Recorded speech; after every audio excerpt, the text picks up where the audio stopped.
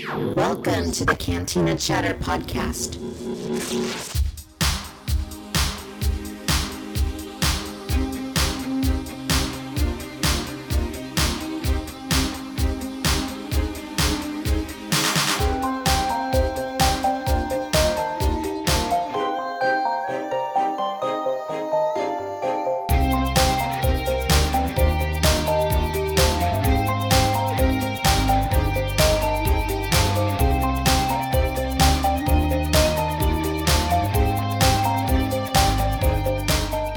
Hello and welcome to the Cantina Chatter podcast. My name is Victoria and I will be your host on this galactic adventure through Star Wars, toys and collectibles, pop culture, and randomness from the 80s and 90s.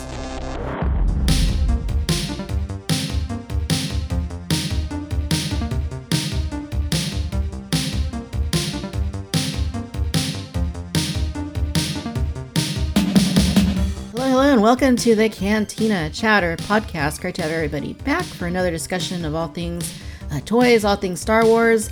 And to help me do that again, we have Dave. How are you doing? I'm doing good, Victoria, all things considered. Really happy to be back on the podcast. Give me something to do while we're in lockdown here. I haven't been seeing any friends in real life, so it's going to be awesome to chat with you and talk some Star Wars.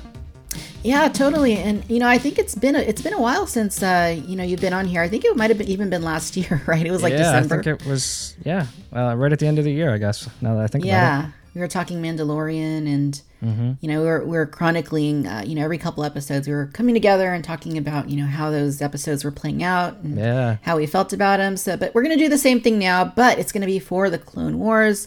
This series that has been running for 12 years, and it's pretty crazy. Not only that it's ran for 12 years, but how it's evolved and changed and really affected Star Wars as, just a central part of that, Star Wars lore. So, we're gonna break it down. We're gonna react to season 7 and the last few episodes, and I'm looking forward to talking some Clone Wars. Yeah, me too. So you've been watching Disney Gallery on Disney Plus? Yes, I have. It's really interesting. I really like that. Yeah, I watched the second episode this morning. So this season, they're focusing on Mandalorian. It's basically the behind the scenes and making of the Mandalorian, listening to everybody, the directors and everyone involved in the production talk about, how it came to be. So it's really interesting to listen to it, isn't it?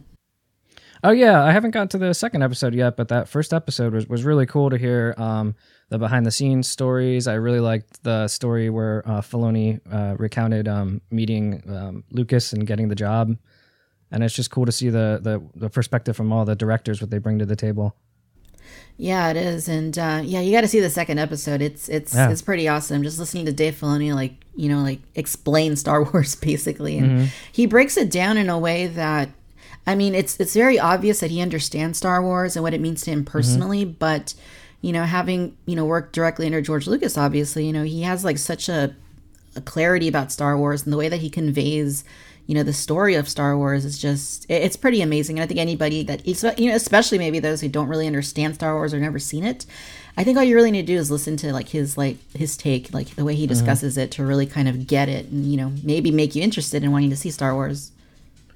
Oh yeah, definitely. You definitely get the idea that he's really trained and tutored by George. I don't know if you got to watch the Star Wars show the other week where they had a little interview at the end with George and Dave Filoni, but that was a real neat. That was really cool. Yeah. That was really cool, and the way they pick on each other and everything. It's kind of funny. Yeah, you could tell the old master and the young apprentice. It was like a Star Wars relationship. It was funny. Yeah, totally. But no, it's great. And, like we've said before, we're in a period where there's just so much Star Wars content, and it's all great. I mean, if, I know we enjoyed the films and, the latest round of films, and a lot of people didn't, which is fine. But, even if you didn't, there's so much Star Wars going around. I mean, you have the Clone Wars, you have the Mandalorian, Resistance wrapped up. I don't know if it was earlier this year or late last year that it wrapped up, but I finally got around to finishing it on Disney Plus. And, I mean, there's just so much stuff. There's so much stuff to take in and, talk about and enjoy. So plenty of Star Wars out there. And, it's definitely a great time to be a fan. Yeah, definitely more coming. And it's going to be pick your flavor pretty soon. There's going to be something for everyone, I believe. I can't wait. I cannot wait for the Cassian Andor series, for Mandalorian season 2, for the Kenobi series, like any of. I mean, I'm just totally on board. I cannot wait. Yeah. So, all right. So season 7 of the Clone Wars. This was a long time in the making. Obviously, season 6, which, you know, when season 6 came out, it wasn't billed as season 6. It was just kind of billed as the Lost Missions, and that came out on Netflix. I think it was 2014. And those were basically the last episodes in the series. And for a while, nobody thought that Clone Wars was going to ever get picked up again because, you know, obviously Disney, you know, took over Lucasfilm, and they, you know, at the time they had other things that were in development. They were developing the 3D versions of the films that were being put out in theaters. The Phantom Menace did come out in, It was 2012, right? Early 2012 that came out. I don't remember, to be honest. I think it was 2012. Yeah. But yeah, so that came out, and the plan was that every year they were going to do a 3D film for the original 2 trilogies in theaters. And, you know, when Disney took over, they started developing, you know, episodes 7, 8, 9. So that got, you know, that didn't happen. And then Clone Wars got put on hold, or ultimately put on hold. Yeah, it got axed. It's pretty remarkable that Clone Wars did come back, but, you know, again, it was a long time in the making, but finally it did. And if it hadn't, we wouldn't be here talking about the greatness of, you know, particularly the last part of the season. But, you know, having a season 7 at all was pretty much an amazing thing. Yeah, I kind of think Disney, when they first bought and that transition time, I think they were looking to get away from anything prequels. Maybe it had a stigma out there that it wasn't very good. And I guess those people hadn't ever watched the Clone Wars. But yes, when the Force Awakens and Rebels came out, it was all about getting back to the basics and the A New Hope aesthetics and things, I guess. And yeah, like you said, they canceled it. We got the last season on Netflix, and yeah, I'm really happy to see the love for the prequels come back around these last few years. Hasbro putting more toys out there, prequel focused, and really people diving back into these stories, because for me, the Clone Wars is the best of the prequels, and it really fills in a whole lot in there. And I'm glad to see the love again. I'm glad we got a season 7 and we're back at it, and we got it to close out in a really satisfying way.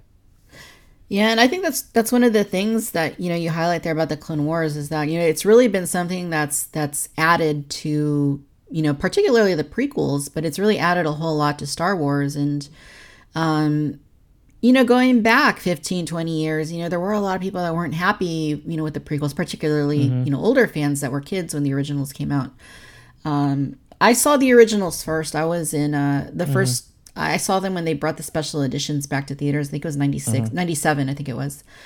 And then I saw the prequels, but I already had that familiarity. So I was still a kid, basically, when the prequels came out. But, I mean, at the time, I didn't hate them. I didn't love them the way the way I did the originals. But, you know, there were things about them that I really did enjoy. But that maybe wasn't the consensus for the older fans. You know, a lot of people didn't think it wasn't what they really expected.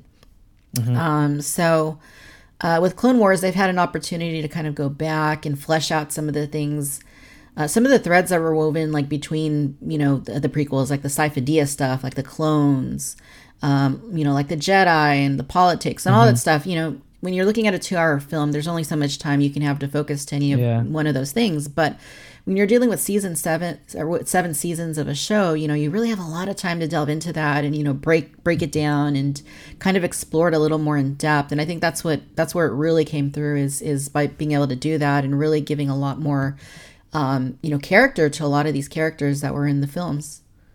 Yeah.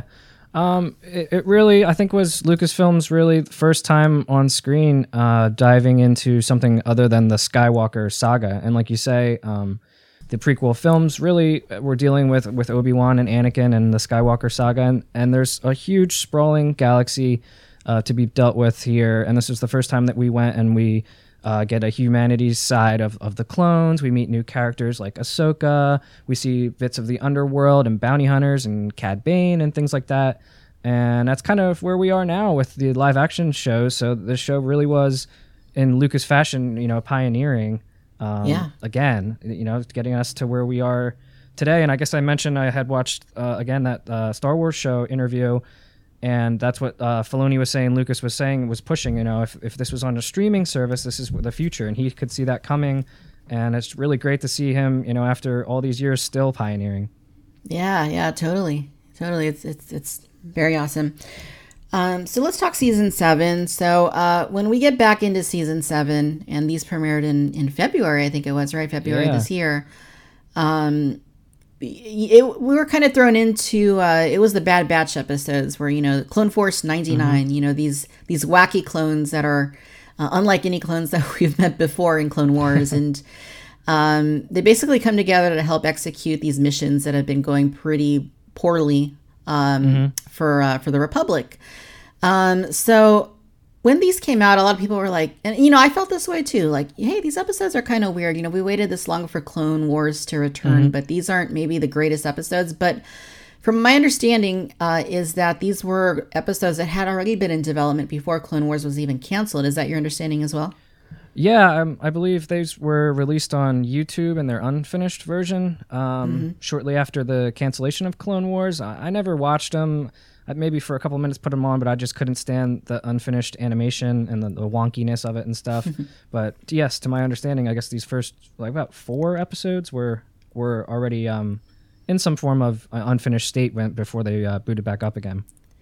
Yeah, and I know they made some changes to them from what I heard, but yeah. So, what was your take on these? Because I always didn't. I know some people don't love like the clone-centric episodes from the previous seasons. I kind of did because I've always loved the clones, and I mean, especially the toys. I mean, you just gravitate towards. Oh, look, there's all these variety of clones and different colored armor, and they go into battle against these, robots, and they're led by Jedi. I mean, when you just say that, I mean, it's just pretty awesome. But then when you see it, it takes it to a whole other level. So, I mean, I really like the idea of, following the clones, getting to know them a little bit better. So what was your take on those first episodes of the season? Yeah, the first, I guess 2-3 episodes, I was really on board. I enjoy clone-centric episodes.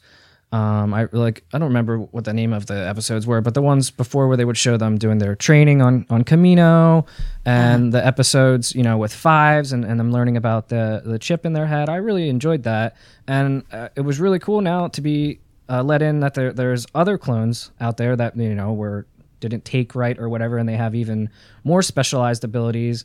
And I was really enjoying the dynamic of the crew and the power structure they had amongst each other and how they interacted with Rex. And I was real on board for the first 2-3 episodes. And maybe it was the hype of Clone Wars coming back, but I was really excited. Yeah, it was really cool to have it back. I mean, no matter what they gave us, I think, that was going to be the case. It had been at least 6 years since we had any new Star Wars, brand new Clone Wars content. So, I think no matter what they gave us, it was an exciting time. The Clone Wars are back. When you pop it on, Disney Plus, and then you have that, the soundtrack, and you see the Clone Wars fading into space, and love that. Yeah, you have the recap. What's going on in Star Wars, and then you get right down to it. It's really cool. I mean, I'm sure you followed Clone Wars, back when it was on originally, right? Actually, I was aware it was on. And I guess it was the age I was at. I was interested in playing in bands and stuff. And I know my sister-in-law watched it when it was on Cartoon Network, and I kind of paid attention. But I guess it was around the time when Rebels started up and it was on Netflix is when I kind of was watching it and actually paid more attention to it and been like, wow, this is pretty amazing. But yeah, I mean, I didn't quite hit me and was like, oh, this is animated. Is this for kids or something? I guess is how I felt when I was younger. But yeah, so I was aware it was on. I just didn't pay as much attention to it as I have in the last, half decade or so.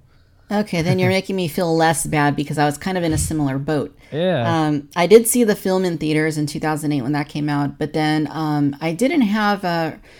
I'm trying to remember. This was a really long time ago, obviously, but I had just moved to California in 2008, and I was, where I was living, I don't remember if we had cable or not. We may have, but we never really were able to watch. I was never really able to watch TV because, there were kids, and I was just never really able to get to it. So I streamed a couple of the episodes. I know Cartoon Network was streaming them over the internet for a little while. So up to a point, I was able to watch them. But then when they stopped doing that, or at some point, it wasn't happening anymore. So it kind of just fell by the wayside. And meanwhile, as all the toys were coming out for Clone Wars, and a lot of them were great. But as many toys as they were making for Star Wars, like Clone Wars at the time, they were making just as many toys for like the movie versions of Star Wars too.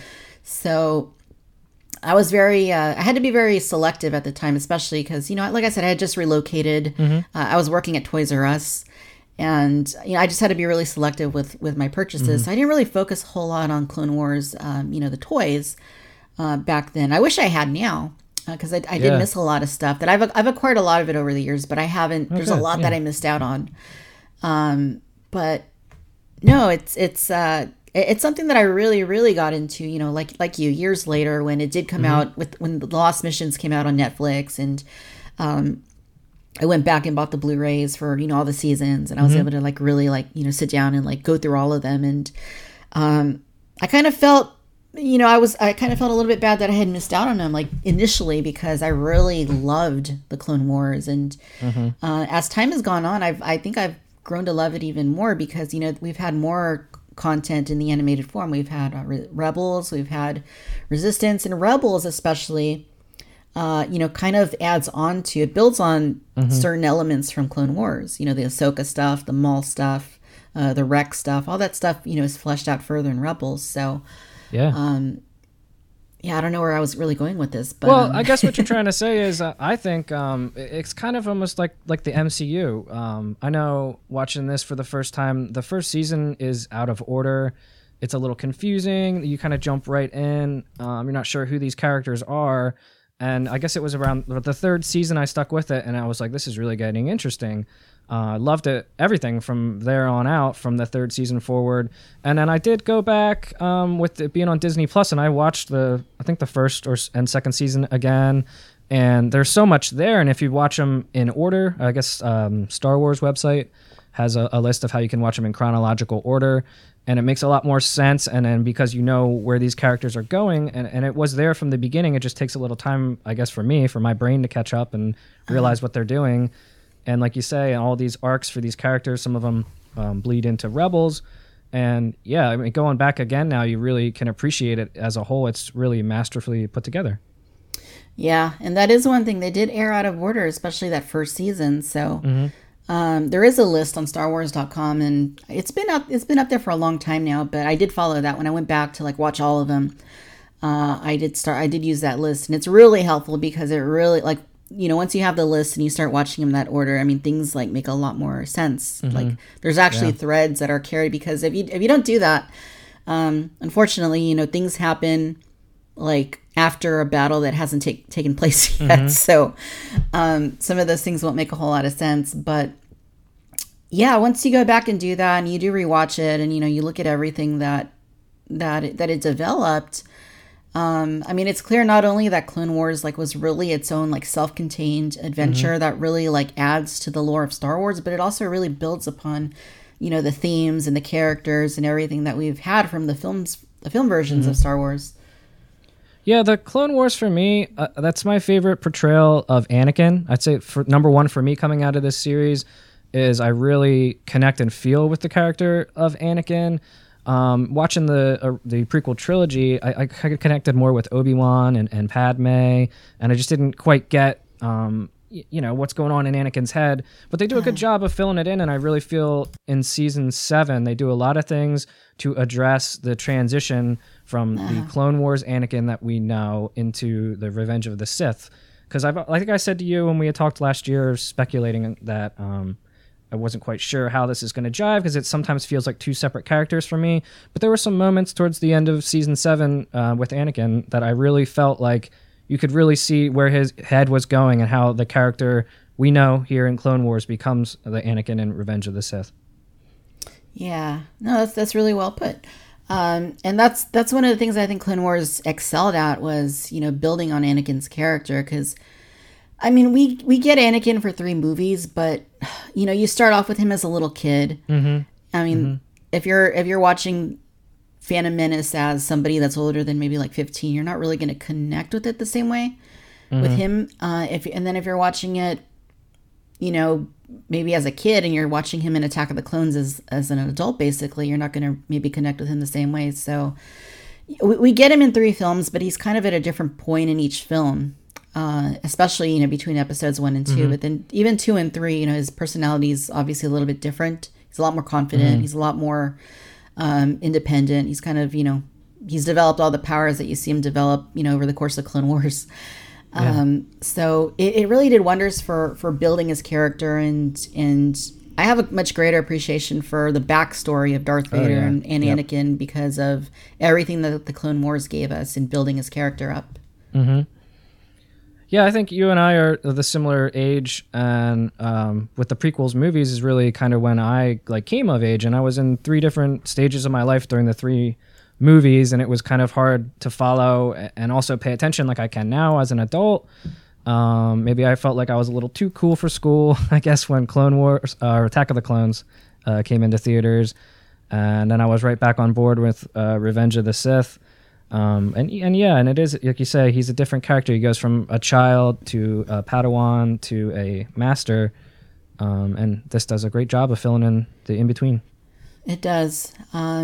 And, you know, not only that, but adding to Star Wars, unlike any way we've experienced before, because like I said before, the films only have so much time to flesh out, you know, the Republic, to flesh out the Separatists, to get into Dooku's, you know, like story, like what's he doing, what's he really doing, like behind the scenes, you know, Grievous, Asajj Ventress, and, you know, some of these characters, you know, now that I mentioned Ventress, were created during the Clone Wars microseries, the Genndy Tartakovsky series, that was also on Cartoon Network. I think the first one's premiered in 2003, like August or so.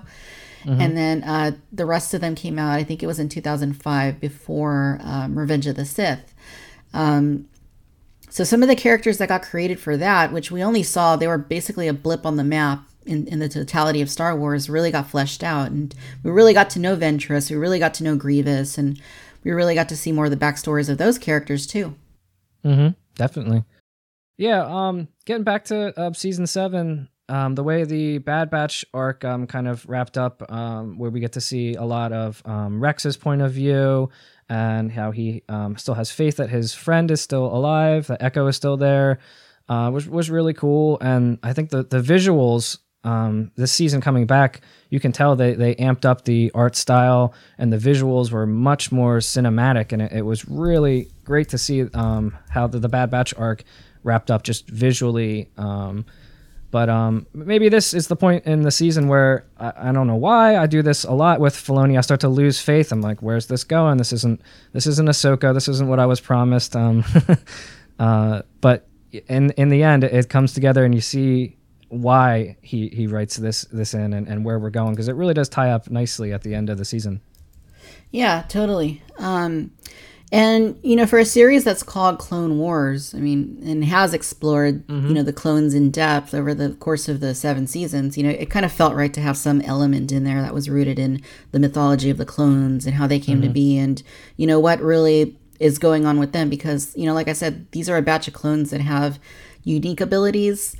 And you don't see that in the films, obviously. Clones are clones, you know, there's different battalions, but ultimately, you know, they're all clones. And you know, Clone Wars has really been able to add to those, you know, clones, make them into characters rather than just being clones. And, you know, seeing the full breadth of what that clone spectrum has is interesting. And I think, you know, getting an arc of that was kind of clone specific was pretty important. Yeah. The whole series with the clones, it's interesting. It goes back, I guess, to Lucas always talking about institutions, and we see the clone army as an institution, but we really get to peek behind the curtain and see the humanity and the individuality of all these clones, and, you know, having the same voice actor for all of them, but it's just beautifully put together. You know each character individually, whether it's Rex or Fives or Echo or, you know, any of these. It's amazing.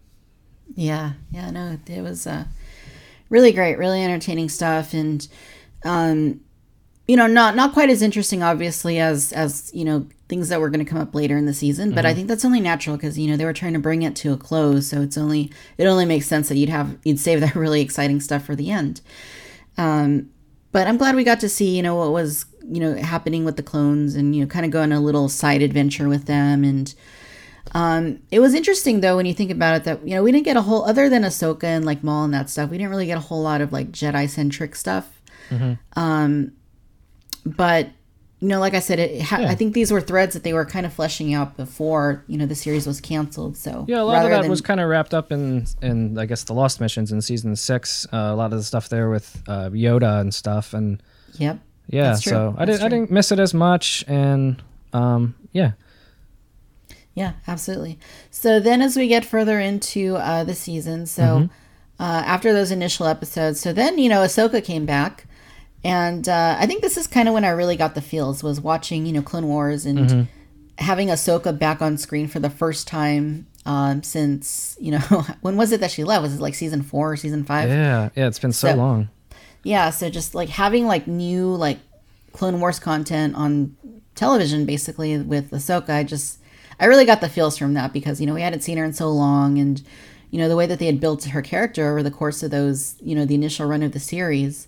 You know, just being able to see what she was up to during this time where, you know, she was away from the Jedi, and you know, where it was all going was an interesting prospect, and you know, just having her back I thought was really cool. Oh yeah, this is the point where we get to meet Trace and Rafa, where Ahsoka is living in the underground and stuff.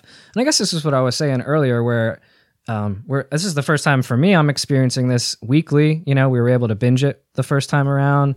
Yeah. And like I fall into this, and other people too, where you start to go, oh, this is just filler, Filoni. This is no good. This isn't as fun. But again, like I've been saying a bunch of times, it comes together. It's tied together, and it's kind of it was annoying for me, I guess, to be left on the edge of my seat with these episodes and have to wait another week to see how they get out of jail or what Ahsoka's going to do. And maybe my patience started to wear a little bit here, thinking, is this what we were promised in the trailers or not? But again, looking back, it was really well done. Yeah, no, I hear you there. I kind of felt the same way. As much as I loved having Ahsoka, I felt like there was a little bit of repetitiveness with that arc. You know, they were constantly being imprisoned. They were constantly trying to escape. And I felt like that just took up a bulk of what we were seeing. So, I mean, that was cool and all, but I don't know. I kind of felt like they could have been doing a little bit more with that. But I was watching an interview with Filoni with, I think it was Entertainment Weekly. I was going to say Entertainment Earth. Entertainment Weekly the other day. And Entertainment Tonight. And he was talking about, you know, why those episodes were essential. And I mean, it kind of made sense. Like you said, you know, he was trying to build upon like Ahsoka's like arc that would carry into those last few episodes. And, you know, kind of build on her character. So, I mean, I think they achieved that, but, you know, like you, I think it did drag on a little, at times. It felt a little bit long. That last episode of the Trace arc, I guess we can call it, is where it really came together when they revealed the part about the Jedi accidentally killing their parents. And especially the part when they find out Ahsoka is an ex-Jedi. And it's kind of almost like they do an about face. Well, like, this is how we really feel. Like, why you can do that? You can leave. That's when it was for me, kind of like a facepalm moment. Like, oh, I get it. I get it now. I get why we were here for these 4 episodes, and it really paid off. Like, I was kind of bored until I got to that last 4. Yeah.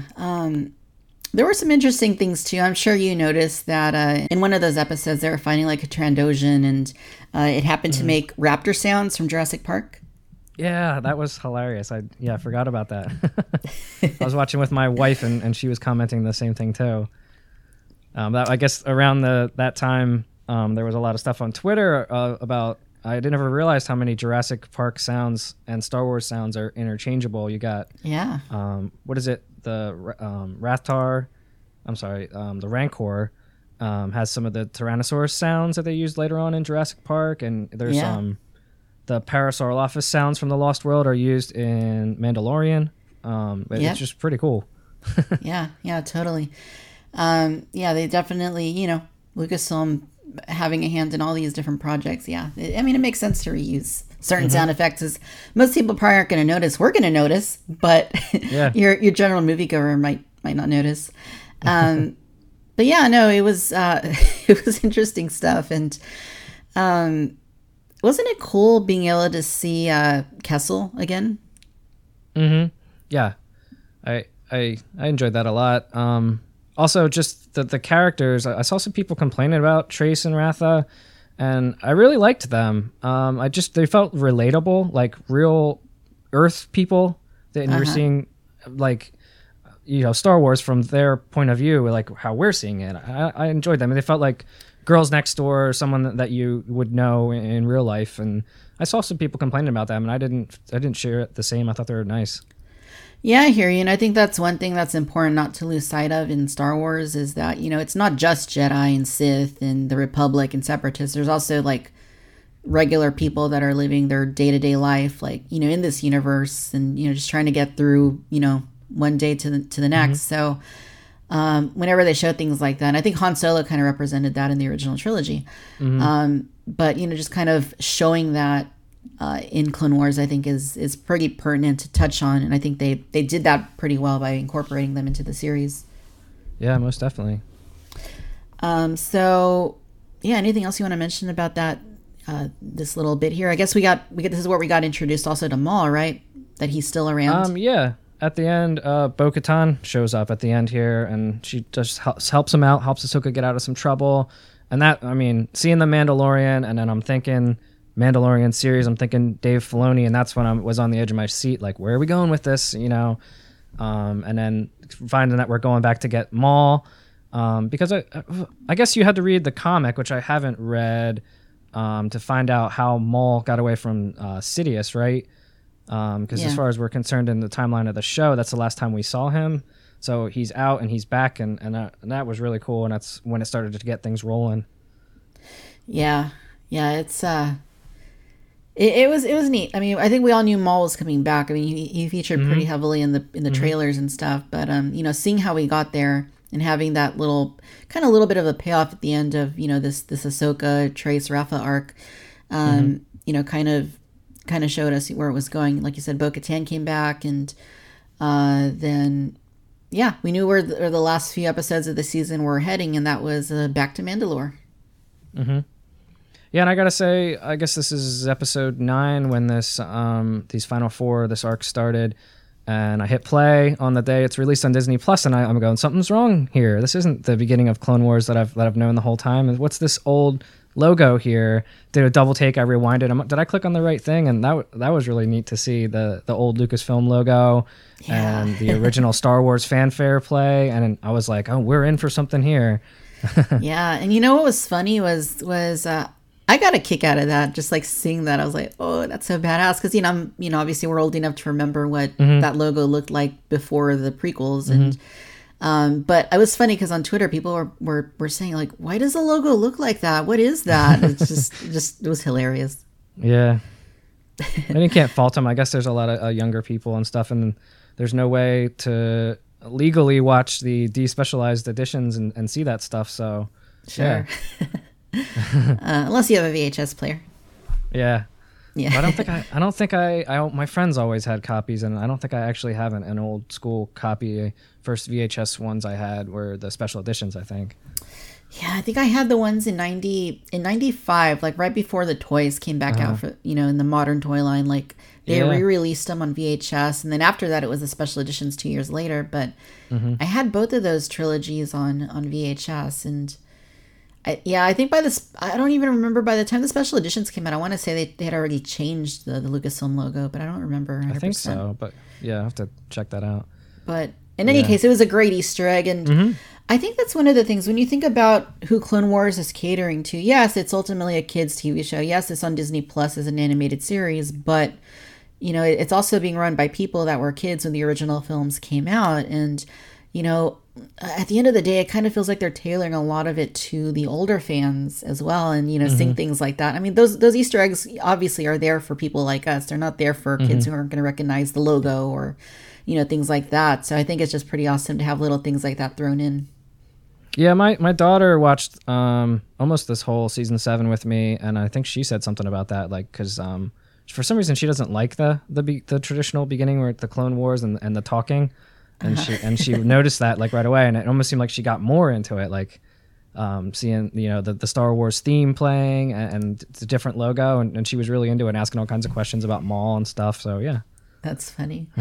I always thought it'd be interesting if instead of because I don't think it's Admiral Yularen who's giving us the recap, is it? But it's the same. Obviously, it's James Arnold Taylor that's giving us that little spiel. But I always thought it'd be funny if it was Fode and Bede from the Phantom Menace that were doing that recap. Yeah. Because it kind of has that feeling, that kind of sports recap. Oh, first he did this, then he did that, then replaying. Definitely. But anyway, yeah. So so this is our first glimpse at reunification between Ahsoka and Anakin and Obi-Wan, via hologram. She gets in touch with them, and this is kind of where the last part of this adventure kicks off. So I thought this was emotionally speaking, I thought this was really well executed. Like just like Anakin's reaction and the way that Obi-Wan is like speaking with her, and just seeing like after this absence, and we don't know how long the absence was because it's not really made clear, but assuming that it was at least a year or something, it was pretty kind of powerful to see that reconnection between them. Yeah, I guess enough time that her appearance has changed. Ahsoka's she's definitely more mature looking. I think we didn't mention earlier that they're in Obi-Wan and Anakin are in their Revenge of the Sith costumes, so we know we're getting closer to the third movie. And yeah, I think it's Matt Lanter that does the voice of Anakin, right? Yes.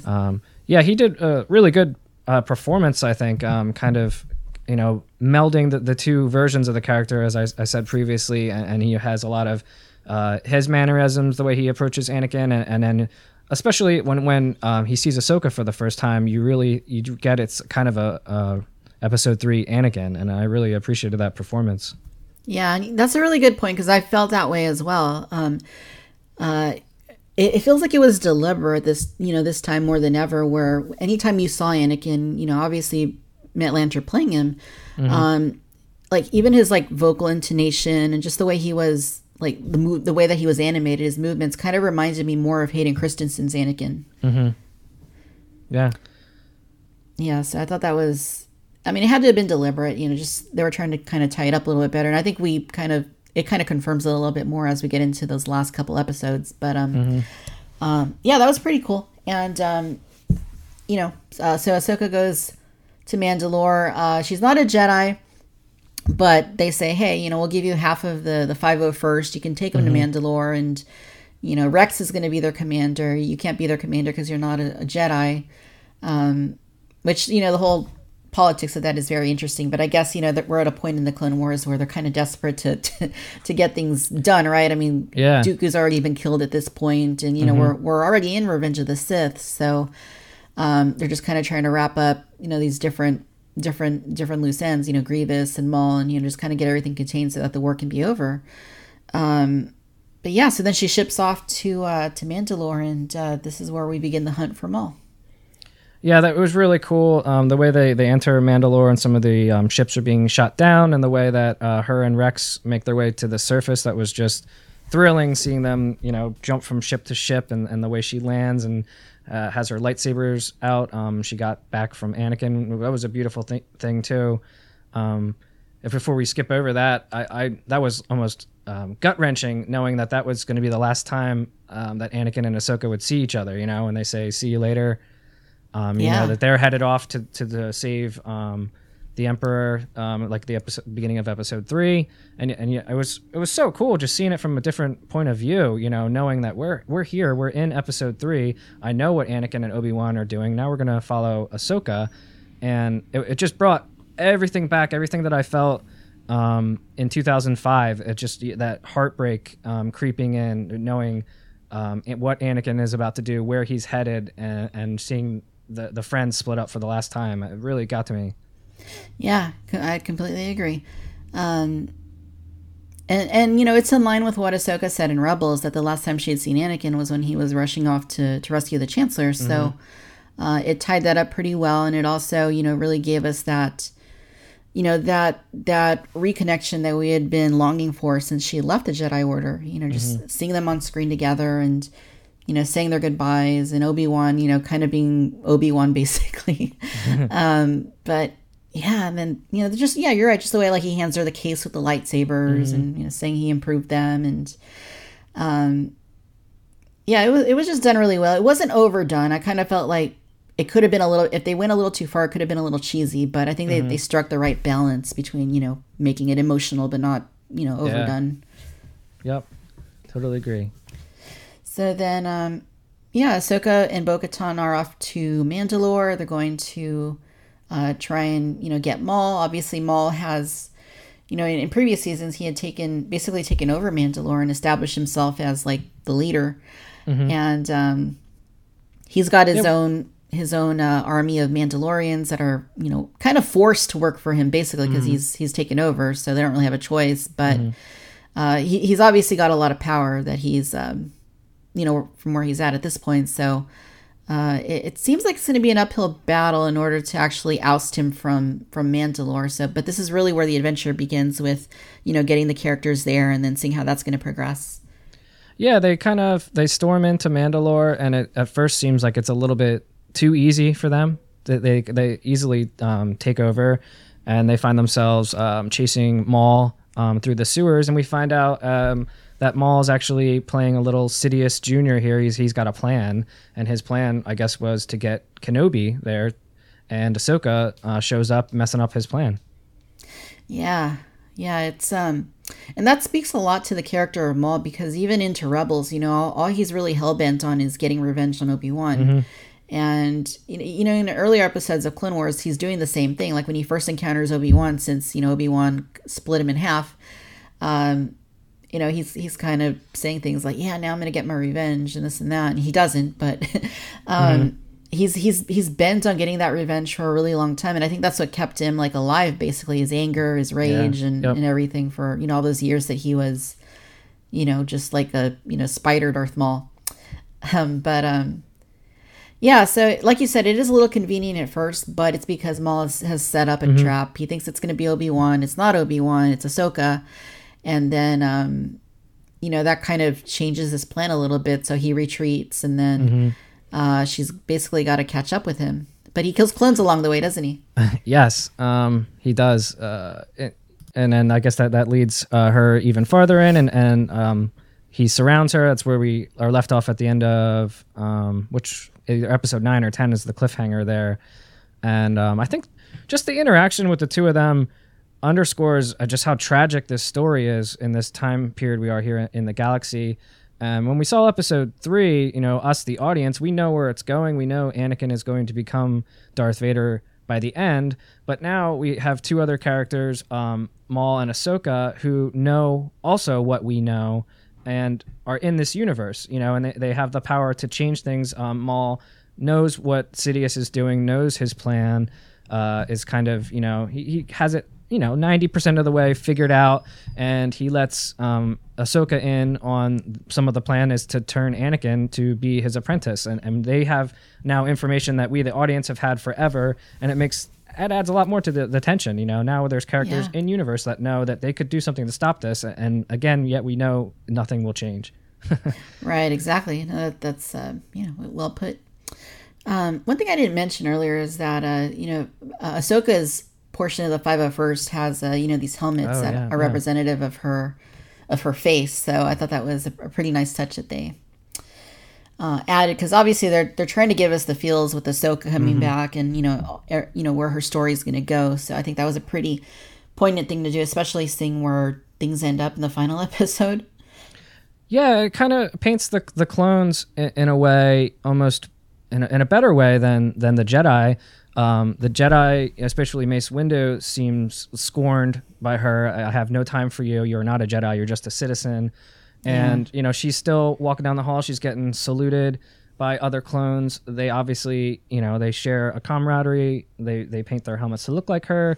and it just shows you like maybe the clones here are actually better than the Jedi. We don't know, but they certainly are treating Ahsoka a lot better.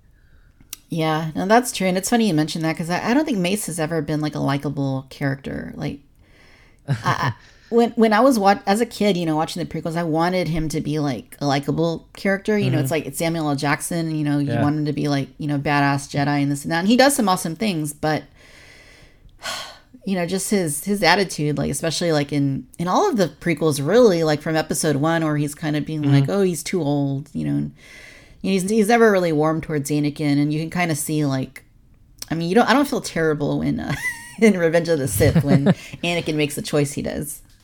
No, definitely. Him and Mace Windu and Yoda are like two sides of the Jedis, and he kind of represents, like Luke says, the hubris of the Jedi. He's cold and stern. You know, does everything the way the Order should do it, and he's not as compassionate as Yoda, and we get to see that in some of these episodes here in the Final Four. I really like the part when Ahsoka comes in and we get to see the conversation that the Jedi are having from another point of view that they had in episode 3. It was almost line for line there, and I was just like, wow, they're doing this. This is cool, you know. Yeah. And then again, we see how Mace Windu treats her, and then the holograms go out, and we get to see Yoda's compassionate side, you know, and ask Ahsoka if everything's okay. You know, it was really cool. Yeah, you're right. I mean, yeah.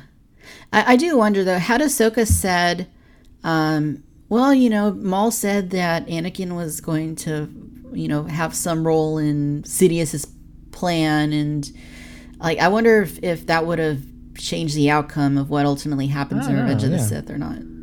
It's definitely a good question, but I feel like maybe it wouldn't. Maybe Yoda did know this whole time. You know, they kind of figured it, and again, they thought they could handle anything, you know, and I think we get that line from Yoda in, as an episode, is it the end of 2 or in 3 where he says they're clouded and they can't see clearly, you know, and they're starting to see maybe their power isn't as great as they had thought. Yeah, episode 2.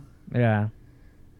So yeah, maybe it wouldn't have, I don't know. Imagine if they had done it that, and you're, you know, still didn't change anything. That would still be, you know, it's heartbreaking watching this every time. Yeah, and I think that speaks to the brilliance of, especially like Revenge of the Sith. Every time I watch it, it's like, you know what's going to happen, but you kind of feel like, come on, Anakin, don't do this or don't do that. And yes, it's such a great movie. Yeah.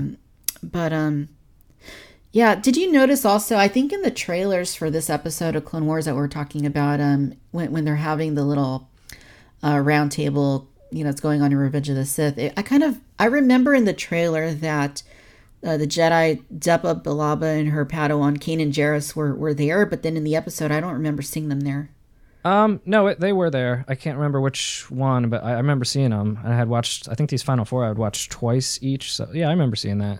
Okay, I kind of felt like, that was weird if they weren't there. But it might have been faster than it was edited in the trailer. So. Yeah, it seemed a little different. Yeah. Yeah. But yeah. So anyway, let's talk about this duel, this showdown between Maul and Ahsoka. Mm-hmm. So there was a lot leading up to this. You know, we knew that this was coming. It was kind of focused on a good bit in the marketing for Clone Wars Season 7, and when we get right down to it, this is a duel unlike any we've ever seen before, isn't it? Oh, yeah. I guess I gather from watching stuff on the internet that this was all motion captured, and Ray Park did a motion capture for Maul, reprised it again. But yeah, it was very fast paced, well choreographed. It looked amazing, you know, and you can totally see Ahsoka's growth and how she is able to hold her own and actually defeat Maul in the end. It was brilliant. Yeah, and the motion capture for Ahsoka was done by Lauren Kim, who plays the armorer in Mandalorian. So that's right. Yeah, you know, the stunt person for her. But yeah, so this whole thing was motion capture. I don't know that that's ever been done for animated like TV series, but I mean, it really brought a lot of life to the fight, because when you're watching it and you're seeing Maul, I mean, it feels a lot like Phantom Menace Maul, just the way he's moving, the way that he's, even the most subtle things, like the way his fingers are moving or the way that his head's tilting during the fight, like all of that just seemed very organic. And it kind of makes you like wish that the whole entirety of Clone Wars, like any of the duels were like that, because it's just so cool. Yeah, definitely. Again, like I said earlier, the animation, they just stepped it up here on season 7, and it looks the same. It fits in with the series, but it's beautiful. You know, all those little touches that you're mentioning in there, it just really adds to it. Yeah, no, that's 100% true. And you know what really stood out, and I'm really bummed out we didn't get to see him a little bit more, but when the first episode came back, when we saw like that little clip of Grievous, like, you know, just chilling there, like he looks so real. It's like, I wish we could have gotten more of that, but yeah, they really did step it up, because I think one of the strengths of Clone Wars has always been how realistic it looked. I mean, even going back to 2008, you know, the lighting and everything, it was, and Lucas has said, you know, he wanted it to look like a film. Even though it was animated, he wanted it to look like live action as best he could. And just the way they lit it, and the way that they, you know, the movement and all of that was intended to be realistic. But like you're saying, they really stepped it up for this last season, because it just has gotten so much better. And yeah, we are six years apart from previous, but so that's part of the reason. But I mean, just the way it's evolved and changed, and it's a little heartbreaking that we're not going to get more of it. Yeah. Again, yeah, the technologies have advanced, and hopefully there's I think there's rumors of another animated series on the horizon. And if they can continue this art style, which I think is my favorite art style of the animated series, yeah, I'd be down for that. It'd be amazing. Yeah, totally. Because I mean, I enjoyed Rebels. I thought it was a good story. Resistance, not really. I mean, it was very filler. It's like, I mean, there's nothing like, the thing about Clone Wars and Rebels is that they do tie into the films, and they do broaden, you know, the overall story of Star Wars. But Resistance really doesn't. Like, you can totally ignore Resistance, and it won't really matter. But when you watch Clone Wars and you watch Rebels, you know, that's definitely not the case. Yeah. Yep, I agree.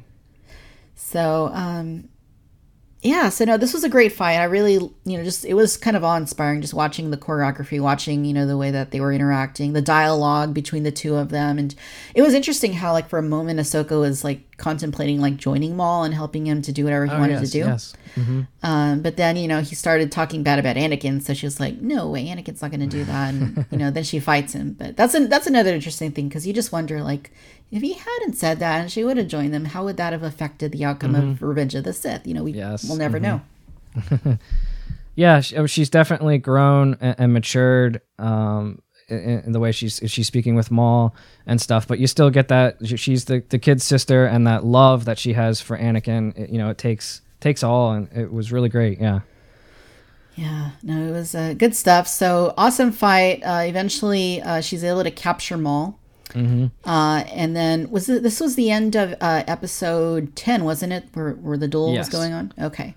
So, yes. Oh, and that title we forgot to mention, Phantom Apprentice. That was amazing. When I saw that, I was like, yes. Yeah, great title. Yeah, I think all the episode titles this season were pretty great. Oh yeah, yep. So that's kind of where that wraps up. They capture Maul, and, you know, he's tied up, and he's like, just let me die. So Maul's a really interesting character, and I want to talk a little bit about Maul when we wrap things up here, but it's just really interesting to see, you know, where he's kind of in a way, and I know he's kind of been being manipulated at this point by Sidious, but he's in a way kind of at the height of like any power he's ever had.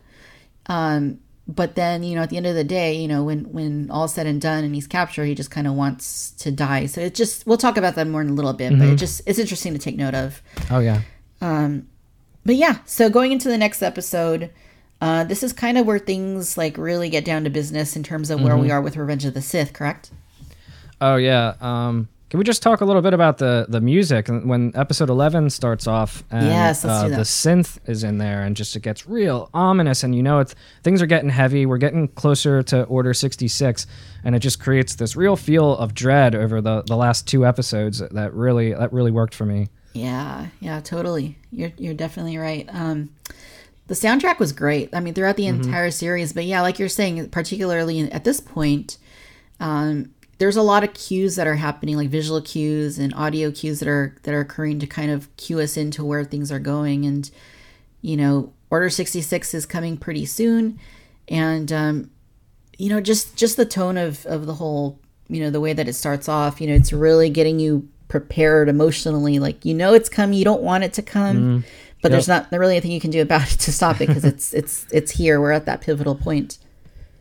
Yeah, and like you're saying, you want Clone Wars to go on and on, but you know that we have to hit this point, and that's again, it just adds to the sadness of the whole time they're speaking of how they're going to end this war, and Anakin wants things back to normal, and you just know it's never going to get where they think it's going to go, and that's again more tragedy, and just it's hard to watch, but it's so good at the same time. Yeah, no, it's yeah, just like sitting here reflecting on it, it's pretty powerful stuff. And I think this is the episode, right, where at this point Rex and Ahsoka are kind of they've succeeded in capturing Maul. They're on their way back to Coruscant. Maul's in this weird like force container type thing, like Silence of the Lambs style or something. Yeah, and he's being transported back to Coruscant, where I guess he's gonna, I don't know what they're planning to do with him, really. What are they gonna do, put him on trial, I guess? But yeah, he's on his way back to Coruscant. They're all going back. I know we didn't really touch a whole lot on the Mandalorians themselves, but I just got to give a quick shout out to how awesome it was to see the Mandalorians again, to see Mandalore again. Yeah, definitely. And we got to see I'm sorry, I'm having like a brain fart. Sabine's mom. Sorry. Yeah, we get to see Sabine's mom. It was really cool. Tied some things into Rebels and everything. And I hope that we get more with like the Mandalore Jedi War and see. That would be really cool to see how that all went down and that ancient technology that they have and how it was used. And you get to see again some of that stuff in like Rebels and things. And I hope they touch more on that in the future. Yeah, and just kind of branching off that real quick, like I mentioned earlier, we saw Kessel in previous episodes. So I think had Clone Wars obviously not happened, when it did, in 2020, we wouldn't have seen things tie into these more recent, parts of Star Wars, like Rebels or Solo or, any of these different medium or different projects. So, pretty cool little things that don't really add a whole lot to it, but they're just kind of, little nods to the other aspects of the universe we've seen in more recent years. I really like the conversation that, Maul and Ahsoka, or Maul, that Rex and Ahsoka are having here, on the bridge of this, not Star Destroyer, but this Republic cruiser that they're on as they're headed back to Coruscant. And it's just kind of an acknowledgement of the history the two have had together as characters, as friends, and how their relationship has gone from that very first, when you very first see like Ahsoka and Rex, like early on in the first season, or maybe it was even the Clone Wars film, where Rex says something like, "Oh, you're kind of like a newbie, and experience outweighs rank or whatever." I think he said something like experience like determines like rank or something. But here they are all these years later, and the relationship dynamic is just so different. Yeah, they're like equals, and they're expressing their friendship and the optimism. It looks like they're getting close to the end of the war and all this. And it's funny that you say that about a Star Destroyer, because I feel like the aesthetic in this show, in these last episodes, it really does look like it's moving more towards the Empire. And it feels like they're on like an Empire bridge or something. And it's just, you get the sense we're moving forward here. We're getting closer to Order 66. And it's, Yeah, and it's just, it's a crazy switch, because they're having this conversation. Rex has to go to take a call from Palpatine, and, 5 seconds later, it's like whatever just happened is totally out the door, because the situation has done a complete 180. Yep. And we see Rex it gets the order, and he's able to, I guess he had a heads up from Fives. And he was able to, just for a few seconds, hold himself off, and you see him drop the helmet, and it's real sad. And then he starts to try to kill Ahsoka, and we see the beginning here of Order 66. And I was wondering how this was going to work, and if Ahsoka would have even been part of it. But it seems like, I believe they mentioned something that they're going to kill Maul also later on. So it seems like it's just not Jedi, but all Force users, basically. Yeah. And I mean, that would make sense when you think about Palpatine's like grand plan that Maul talks about. It's like, Maul doesn't know the details of how it's going to happen. He kind of figures it out like during the course of, these, this episode, but, these last couple episodes. But Maul knows that the plan is ultimately to wipe out, any Force sensitive and consolidate power to the Emperor. And, but he doesn't really know the details of how it's going to come about. So it's interesting to see his like own self-discovery of, that how brilliant his plan actually ended up being. But yeah, it's just to see it play out the way that it does. And, the hologram comes in and, it's Ian McDiarmid's voice. And, yeah, it's really emotional. I mean, I'm even thinking about it. It's like, it's because, we know that, like you said, that this is what's going to happen. It's like, it's the same thing when we were watching the prequels. We knew what was going to happen. We knew that Anakin was going to become Darth Vader, but then when it actually like starts happening and you see it like ultimately happen and he has the suit and everything, it's like you feel a lot of, great sense of dread and, sadness. And, you really wish that it wasn't happening. You knew it was going to happen. And the same thing is true for Clone Wars. We know where it was going. But then to actually see it like unfold and how it happens, it's just, it's heart-wrenching in its own way. Yeah, I think I told you when we were talking about the episode that it did make me feel the same way after leaving Revenge of the Sith. And after that movie, I was depressed for like days, just like, why Anakin, why? And you knew the whole time that what was going to happen, but it was just done so well. And this too. I feel a little down now talking about it, but it was so good, but it brings me down. It's just, the Republic, the Jedi, everything gone into this dark time, It's like they say, like, I think tequila is the only alcohol that's an upper and all the rest are downers. But, it is a down. And I remember, too, I was in my first year of, like, college, like, away from home when Revenge of the Sith came out. And I saw it at a midnight screening. And then after I got out, my dad called. And he's like, oh, how, because my dad worked, like, graveyard shift. And he was like, how was it? And I was like, oh, Dad, I don't even want to talk about it.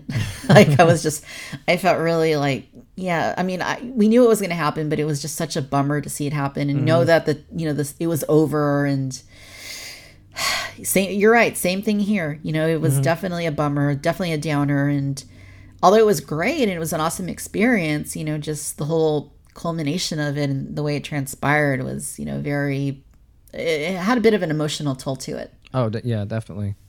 Yeah. Ahsoka is able to cut her way out of it. She dodges all the blasts and escapes into the ship, and she releases Maul as a distraction. And I don't know if you want to talk about this part here. Real Rogue One kind of like callback here with Maul walking down the hallway. That whole scene was just epic. Yeah, that was so. Basically, Ahsoka makes a choice to set Maul free, kind of to help her out, but not really to help her out, but more so to help like her escape, I guess, with Rex, or do what she needs to do, like to help Rex. It's crazy, and I know I mentioned I want to talk about Maul in a little bit, but he like just the sheer like power that he has, even though he's like half of what he once was, like it's freaking ridiculous. Like he's like, and I mean, he conveys it so well, like despite all the crap he's been through, and like Maul, just like he's still like that raging, like crazy Sith we see in the Phantom Menace. Oh yes. Yeah, you get to see how powerful he is, and I always think it's very interesting to see Force users not using lightsabers and just totally dominating like he does, and he's able to take out all those clones in the hallway, and he makes his way into the hyperdrive room and just brings down the engines. And I mean, I guess he had this sort of planned that he was going to bring the ship down, and it was his way of escaping. And it was just so cool to see that. Yeah, it was. Visually, it was just a really awesome thing to see. And I don't think we touched on it, but we also hear some callbacks, don't we? Like right before Order 66 is going to go down, like from Revenge of the Sith, right? We hear some of the dialogue, like Mace with Anakin, and Anakin like turning to the dark side. Oh, yeah, that's right. And I think some of the audio from Episode 3, we hear Hayden Christensen, don't we? Yeah. And it was just, I guess Ahsoka could feel that, and again adds to the heartbreak we keep talking about, and so many things in this. Yeah. So I mean, she knows that something's going on. She knows that Maul, like whatever he was saying, there's some truth to it. She doesn't know the extent of it, I don't think, but she knows that something's going on with Anakin. He's like in pain, and something's kind of like when Yoda kind of catches that glimpse of it through the Force in Attack of the Clones, where he knows that Anakin's going through something bad. It's kind of the same thing. So she's really like feeling like something's going on. I don't know what it is, but this is when everything's going on. So she doesn't really have time to process it because Order 66 gets carried out. And, it's basically nonstop action from here up until basically the end of the series, the next couple episodes. So, so let's talk about how she's able to fix Captain Rex, or Commander Rex at this point. So we already know from previous seasons that it's a chip implant, like in their brains, that so that they can comply with Order 66. It was in the beginning of the Lost Missions where we kind of see like where there's errors with the chips, right? Like they're kind of malfunctioning, and some of the clones are turning on the Jedi prematurely, and so the chip is there, the inhibitor chip's there to kind of make them comply, right? I guess if they had complete free will, they might not do it or comply with Order 66. So the purpose of the chip is there so that they will carry it out without, questions being asked, or, they receive that order and they comply. So to basically Rex has this chip, but he's kind of aware, like you were saying earlier, that, that the chip's there, but he doesn't really know the full extent of why it's there. So when Order 66 goes down, she has to, she gets the droids to help her, the astromech droids, and they bring up the file where they show, that he's kind of like submitting an inquiry as to, what's going on with the chip, but he knows it's going to fall on deaf ears, and, but he thinks it might be used for some sinister purpose, at some point. So she puts him under, it's kind of like a CAT scan type thing, isn't it? Where she's trying to like figure out where the chip is. It doesn't come up. And then, finally she kind of has to start sort of like praying, I guess, like over him. It's just the same way we see in Rogue One with, Chirrut Imwe. Yeah. And she's able to find it. And then how quick is that Rex's surgery to get that chip removed? Pretty quick. I mean, they're in the middle of a firefight and he's able to pop up and he's even got a little Band-Aid on his head there for the rest of the episodes. But I mean, they figure it out, and I thought this part was cool here, realizing that Rex realizes that he can't go back to the institution, almost in the same way Ahsoka can't go back to the Jedi, even a little bit of the way Anakin feels, and he's kind of a traitor now to the Republic, and he realizes his true allegiance is with Ahsoka, and he's ready to turn on his brothers. Yeah, it's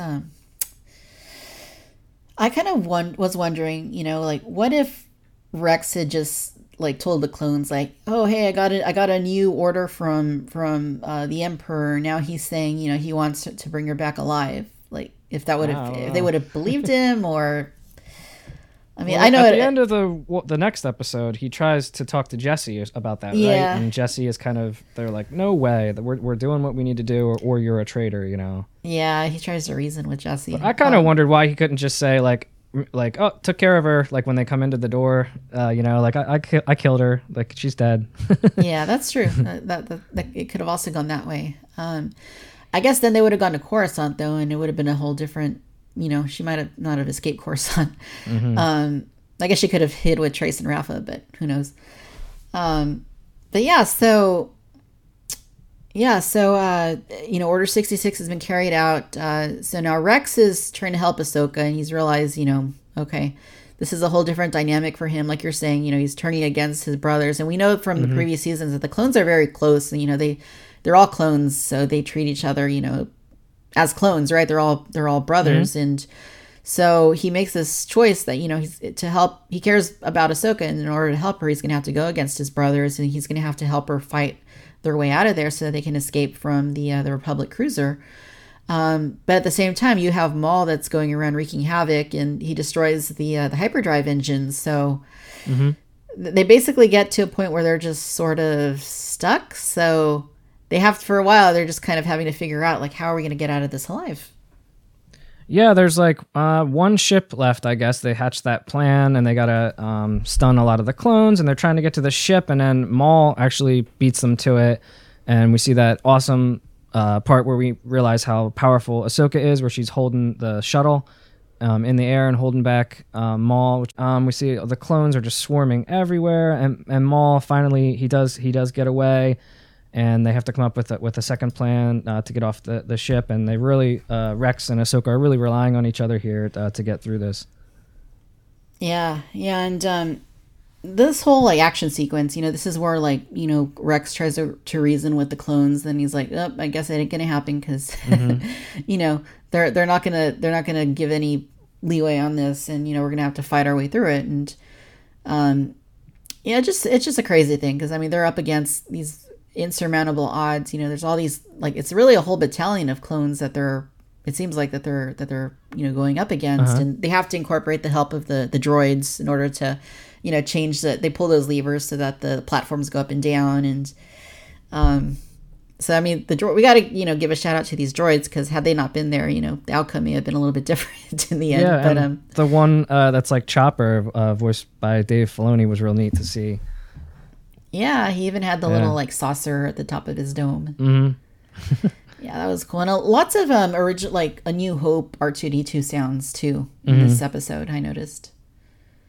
Yeah, a lot of great sound, just all around. You're in Star Wars.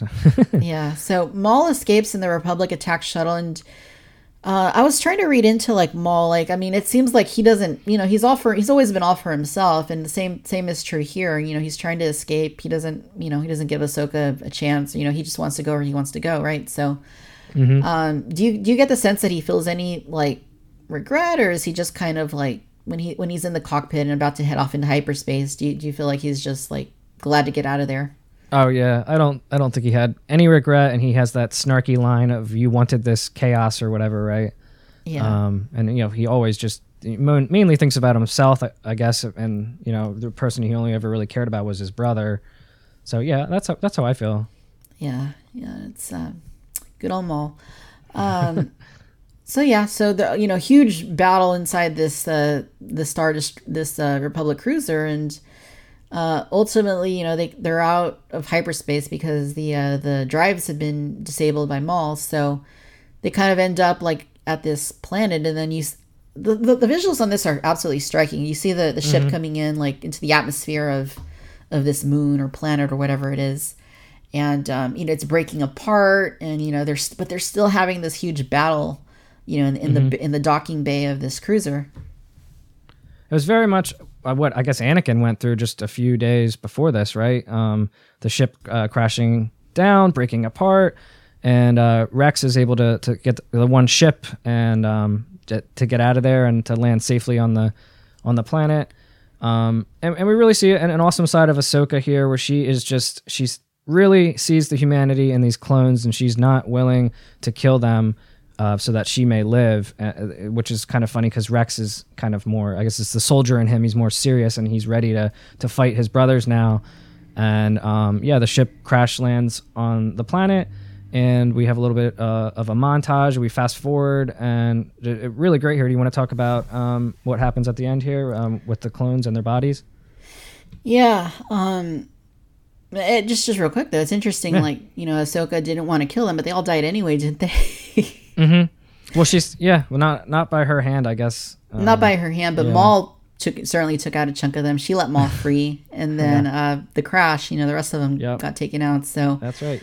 But yeah, no. So finally they escape, and there's a whole like classic Clone Wars sort of like moment where Rex is trying to catch like Ahsoka. She's like flying through the atmosphere, and this is the kind of stuff that we saw in earlier seasons where you just have these really like hyper-powered Jedi that are doing all kinds of crazy things. And she's been shot a couple times, hasn't she? Like aboard the cruiser, she was shot. So, she's not at full power, but he's able to capture. He brings her into the Y-wing bomber, I think it is, and So by the time this ship crashes into this planet, so we have all the bodies, and I think what you're talking about is how they were buried, or how they, It's so, like Rex was coming back with the shovel. It looks like they put all their helmets up on pikes and stuff, and Ahsoka really reminded me a lot of the finale of Rebels. She has the hood on and just staring off, and we see her drop her lightsaber, and it's really powerful stuff here. Even though it's animated, it doesn't feel it. No, it's certainly not like your cookie cutter like Disney Channel, Cartoon Network, like TV series. Because I mean, you're seeing like all these graves of bodies that have been dug. You're seeing the clone helmets just kind of like positioned above their graves, and it reminded me a little bit of Solo, where they bury Vel on that one planet, and she's they put like and Rio, and they put like their personal articles like kind of just hanging above the graves. So yeah, it kind of signifies in a way like the death of the clones and the rebirth of something else. True, yeah. And what we get in this next like final scene in this entire 7-season series kind of puts the cap on everything that we've seen over the course of the series, and where things are headed next in terms of the overall saga. Yeah, it was. I didn't know what was happening when they transitioned to this here. You start to see it's clearly the Empire. They've made the full transition. I'm thinking, is this Hoth? We see the probe droids and stuff. And I think it was really cool to see, I guess like we did in Rise of Skywalker, see like planet changing a little bit. The season had changed, time had passed, there's snow covering everything, and then we get a glimpse of the man himself, Darth Vader, making his patrol, and he reaches down and he finds a lightsaber in the snow, and he ignites it, and it's Ahsoka's blade, and it's just really beautiful stuff here. And yeah, this was crazy. Like none of us knew what the final like moments of the series were going to be, and I mean it makes sense to put a cap on it by showing a little bit of a time jump. We don't know exactly how long it is, but obviously we're led to believe that it is a little bit of a time jump because the planet is undergoing a different season. Like when we first get there, it's kind of like a desert. Now it's like snow covered. So there is a bit of a delay between the end of when we see Ahsoka and Rex part ways, which in and of itself is a really kind of emotional thing because these two characters we've followed for so long are going their separate ways, trying to basically keep out of the radar of the Empire. It's when they show that Imperial shuttle landing and you see the probe droids, you see the snowtroopers and stormtroopers, and you're just filled with like this a little bit of an overwhelming feeling. It's like you're thinking it, you knew it, like I said earlier, you knew where it was going, but you didn't really know how it was going to happen. And once it does happen, it's kind of heart-wrenching. And then that's when the man himself steps off the shuttle and then like walks off out into the field to see the remnants of this cruiser. And I wonder, one of my little theories, it looks like enough time has passed. We see Vader has his red lightsaber hilt on his side. We see a lot of the helmets are very weathered, the paint coming off and stuff.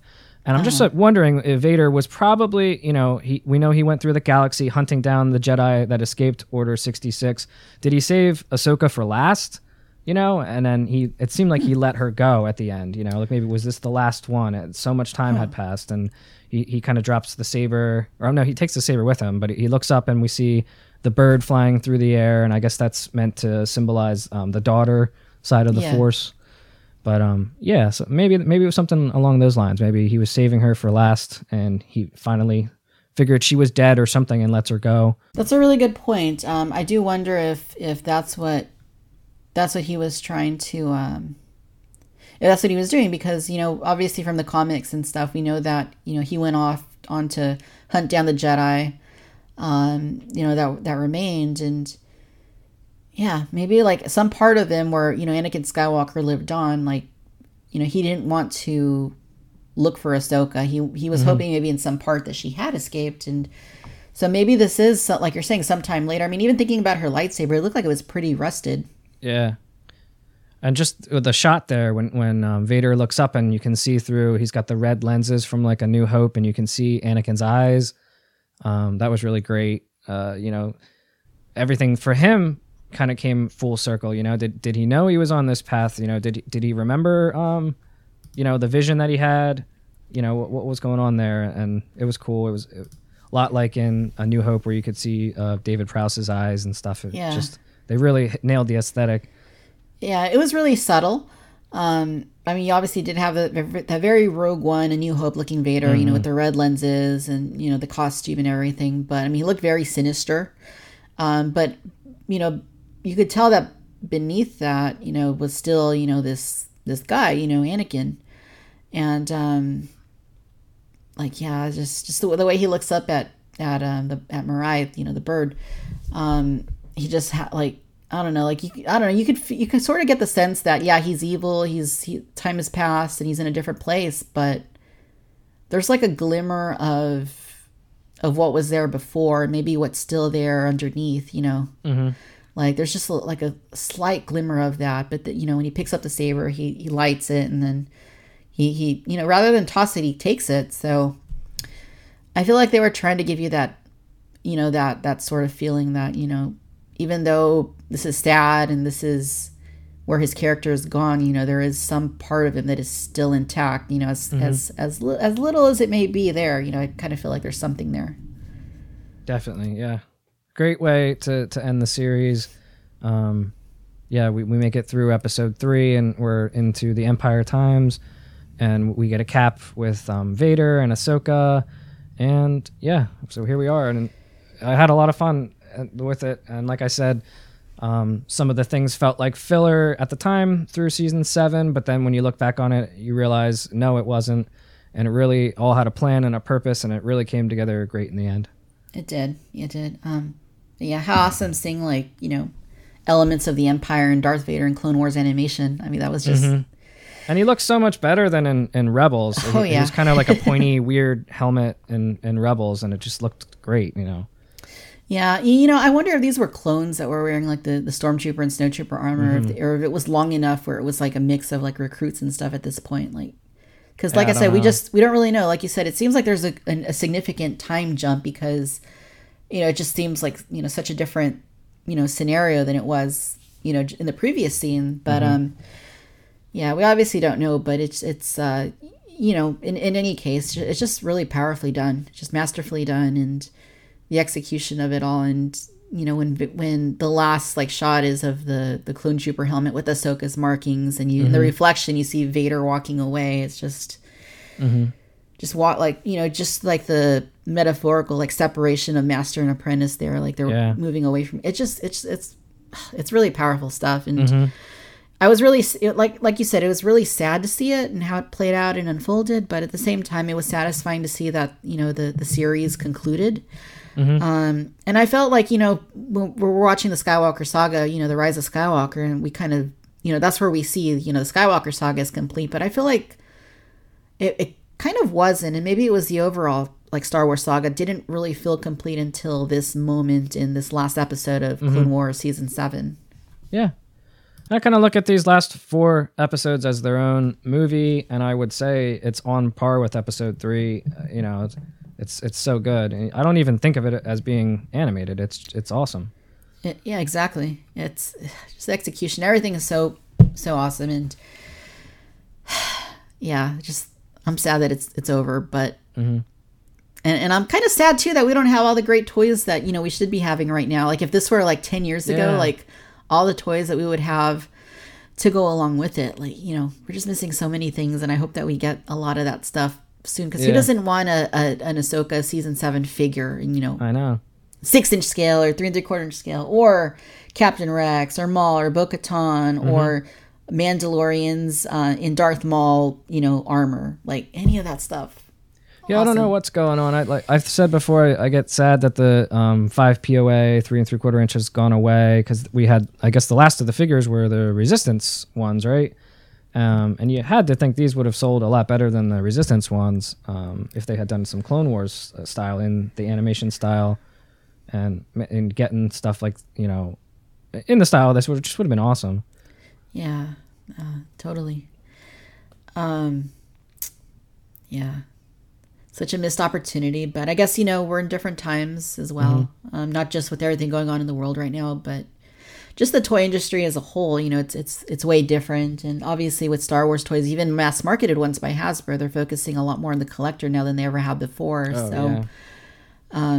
Here's hoping that, you know, I know they're focusing on the Empire Strikes Back right now, the 40th anniversary, but here's hoping that the second half of the year is going to be all Clone Wars, all Mandalorian, all stuff maybe they're catching up on from Rise of Skywalker. I'll be completely down with all of that if that's what their plan is ultimately. Yeah, let's hope. I mean, I mean, kids still do love toys. I don't really believe that toys aren't for kids anymore, and it is a little weird. I've heard some of the things from Hasbro that they're just focusing directly on the collector, that they want the collector to tell them what to make now. Just make some cool toys that kids want to play with, and they'll sell. Yeah, totally. So let's talk a little bit about character development. I think we already touched on Anakin pretty well, but I did want to go back to Maul and how he's changed as a character since we first got introduced to him, 21 years ago in The Phantom Menace. Yeah. Where, you don't really get a whole lot of you don't get any of his backstory, really. All you know is that he's the apprentice of the Emperor of at the time, Darth Sidious. Mm-hmm. That's really all you know. You know that he's like his apprentice. He's out there, carrying out these missions to, get the Queen to sign the treaty and this and that. I mean, that's, he fights the Jedi and he kind of serves that purpose. Then he gets, I'm doing air quotes, he gets killed by Obi-Wan. Yeah. But having him come back in Clone Wars, I know there were a lot of groans at first, like, oh, what a cheap move. They're bringing back Darth Maul. Mm-hmm. But it really has transformed not only Clone Wars, not only Maul as a character, but like the entirety of like the Star Wars saga, like all that they've been able to contribute through his character to Star Wars, hasn't it? Definitely. He's grown a lot as a character. His name is Maul. He was just kind of like the enforcer sent out there to do Palpatine's bidding and stuff. But the relationship with his mother and his brother, and focusing him more on what he really wants, which is, revenge on Kenobi, and seeing him, leading the crime syndicates and the, taking over Mandalore, and then eventually heading up Crimson Dawn. He definitely grew. It's something that Star Wars needed, even though it didn't know it needed it at the time. And it definitely isn't eye-rolling anymore. He's one of the most beloved characters in the saga, and for good reason. Yeah. No, he's grown a lot, and when we first see him in Clone Wars, and he's kind of just like this crazy like guy who's had to survive off of his rage and eating rats and all the weird stuff he was doing with his spider legs, and just like seeing him grow over the course of Clone Wars, from that to going to Dathomir and, seeing like, the, what were they, like Sith witches or, like just seeing how, he met up with his brother and, that put him on a new course for revenge against Obi-Wan, but also like bringing him back into the fold of everything that was going on, and then having him, conquer Mandalore. And then, I mean, it's just wild. Like we there's no other character like that in the Star Wars saga that has gone from basically being like dead. I mean, for all intents and purposes, he was dead, and then being able to go and take over an entire like planet. I mean, you could argue that Sidious did that and Vader did that, but it's not really the same because their purposes throughout the saga have been different, and the way that they have come into power has been radically different. But I mean, Maul was basically dead, and just through his sheer, like, will for revenge and anger and hatred and everything, he was able to do all these crazy things that have really, like, propelled his character, like, all the way basically up until close to the original trilogy, as we see him, like, at the end of Rebels. Oh, yeah. Yeah, like I said, he got focused, he knew what he wanted, and I don't know, he definitely walks the Sith side, the dark side and stuff, but I never really think of him as being so bad like I do Dooku or Sidious. You know what I mean? Like he's just out for revenge, and he lets the hate guide him and stuff, and he really is kind of like the opposite side of the Jedi, what they should be, and it's cool to get that perspective, and it's not really the Dooku and the Darth Vader and the Darth Sidious side. Yeah, you're right. I mean, he's not like, I mean, I do see him that way in The Phantom Menace. Like, I do see him as like a Sith, and like, he's obviously evil. He's obviously one of the bad guys, but he becomes like a sympathetic character once, you do see him in Clone Wars. And I mean, he's obviously doing bad things. He's obviously using the dark side of the Force, but you do feel for him, all that he's gone through, and how he comes into power. But then Sidious kills his brother, and I mean, you really you connect to him differently than you did just by him being in Phantom Menace. And then like he obviously like accumulates a lot of power, and he obviously is ambitious, but it doesn't seem like his demand for power. It's not the same as like the Emperor. The Emperor wants power for the sake of power. Like Maul doesn't seem to do it because he wants to as much as because he can do it, you know? And I mean, like, even when he's taken over like Mandalore, it's like, you can tell, I mean, like he's content and stuff, but it doesn't seem like that's necessarily what he wants. He just kind of does it because he can. Yeah. So, yeah, and then, you know, obviously he's lost his power at the end of Clone Wars, but then, you know, we see him pop up later. We see him in Solo, and he's kind of, you know, running things behind the scenes again, and I presumably he loses it at some point, because then when we see him in Rebels, like, there's no hint of any of that anymore. So yeah, there's still more story to be told with this character, and bring it on. You know, he's one of the best parts of Clone Wars, aside from maybe Ahsoka and Anakin and the clones. But yeah, I'm so glad they put him in there. You know, I'm glad they didn't let. It was one of the things that George does. He does what he wants to do, and he doesn't let other people tell them there's no reaction here to the fans, and he put the character in there, and it turned out great. It did. It was really great to have him back. And, yeah, I mean, we just see him a lot differently now than we did, you know, 21 years ago. So awesome stuff. Also Ahsoka. I mean, like we said earlier, you know, she's come a long way. Those early seasons, season 1, the Clone Wars film, people were complaining. They were like, you know, how could Anakin have an apprentice if it was never like alluded to in Revenge of the Sith or Attack of the Clones? And it's kind of out of left field, but those thoughts have kind of gone away, because she's really developed, and not even just now, but even when, you know, the earlier seasons were progressing, you know, up to her departure from the Jedi Order. I mean, people really changed their attitude towards the character, and and then definitely even into Rebels, you know, like you see her arc continue. Like it's just it's again it's a 180 from where, you know, she started to where she ended up. Yeah, just watching her grow. I remember starting the series, and even in this Clone Wars, she's very annoying in the first season, but she really does, even into the course of Rebels, just grows into a leader and a woman, and real mature. And I mean, it's awesome to see a character portrayed like that, especially a female character. Yeah. And everybody loves her now. A lot of people, you ask who's your favorite character, and a lot of people are going to say Ahsoka. So. Yeah, definitely had a big impact on culturally and Star Wars in general. Yeah, and you know, I'm at times I'm tempted to say that she's my favorite character as well, because of the arc that she's had, because of all the adventures we've been on with her over all this time. I mean, she'd definitely be in the top 5. I definitely, you know, she'd definitely be there. She's an amazing character, and she's come a long way. Her story is amazing, and I don't think we're done with Ahsoka. I definitely think there's going to be more, and you know, I'm just looking forward to, no matter what, you know, kind of medium that may, you know, come about in. Well, there's I guess there are rumors, I'm not sure they're confirmed, that she might be in Mandalorian season 2, played by Rosario Dawson, but I'm not sure that's been confirmed yet. Could still be a rumor, but fingers crossed, we'll get more of her, maybe even live action. Yeah, because she's still out there. We know that at this point in Mandalorian, she is out there. You know, last we saw her, she was with Sabine, like hunting for, or, you know, searching for Ezra and Thrawn, right? So she's out there, and you know, we don't know where her story ultimately ends. So, you know, there's definitely tales to be told, and, you know, with both her and Maul, like you were saying earlier. So, yeah, here's hoping we get more of that. And yeah, great stuff. Oh, yeah.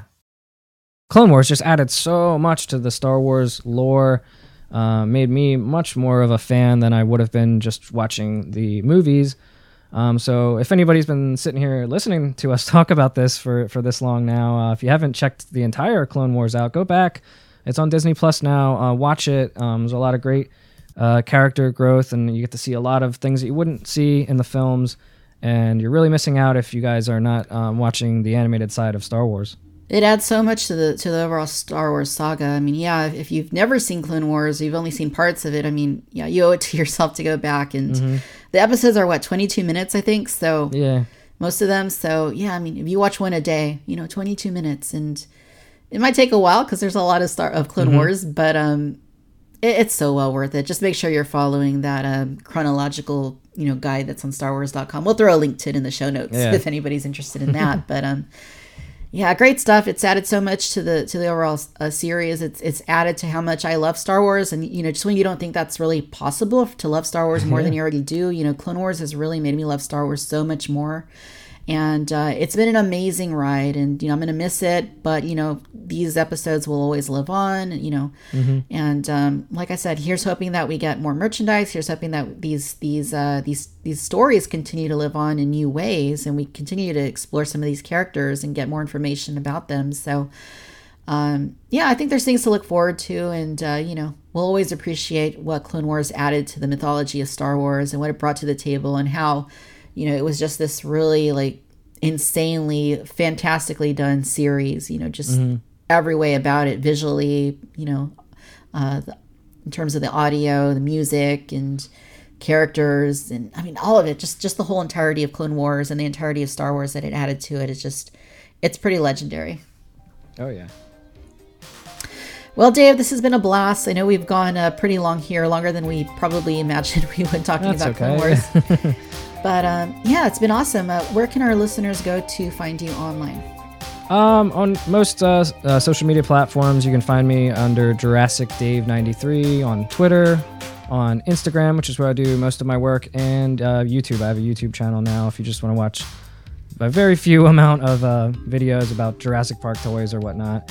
But yeah, hit me up, send me some comments if you guys want to talk about Star Wars or anything else in pop culture and stuff. I'm more than happy to talk to anyone. Awesome. So yeah, I'll place links to your socials in the show notes as well.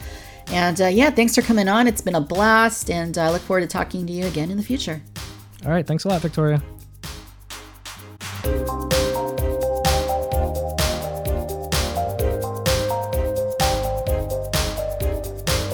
And that's a wrap for this episode. Victoria's Cantina began on YouTube, and you can find plenty of toy content on the Victoria's Cantina YouTube channel.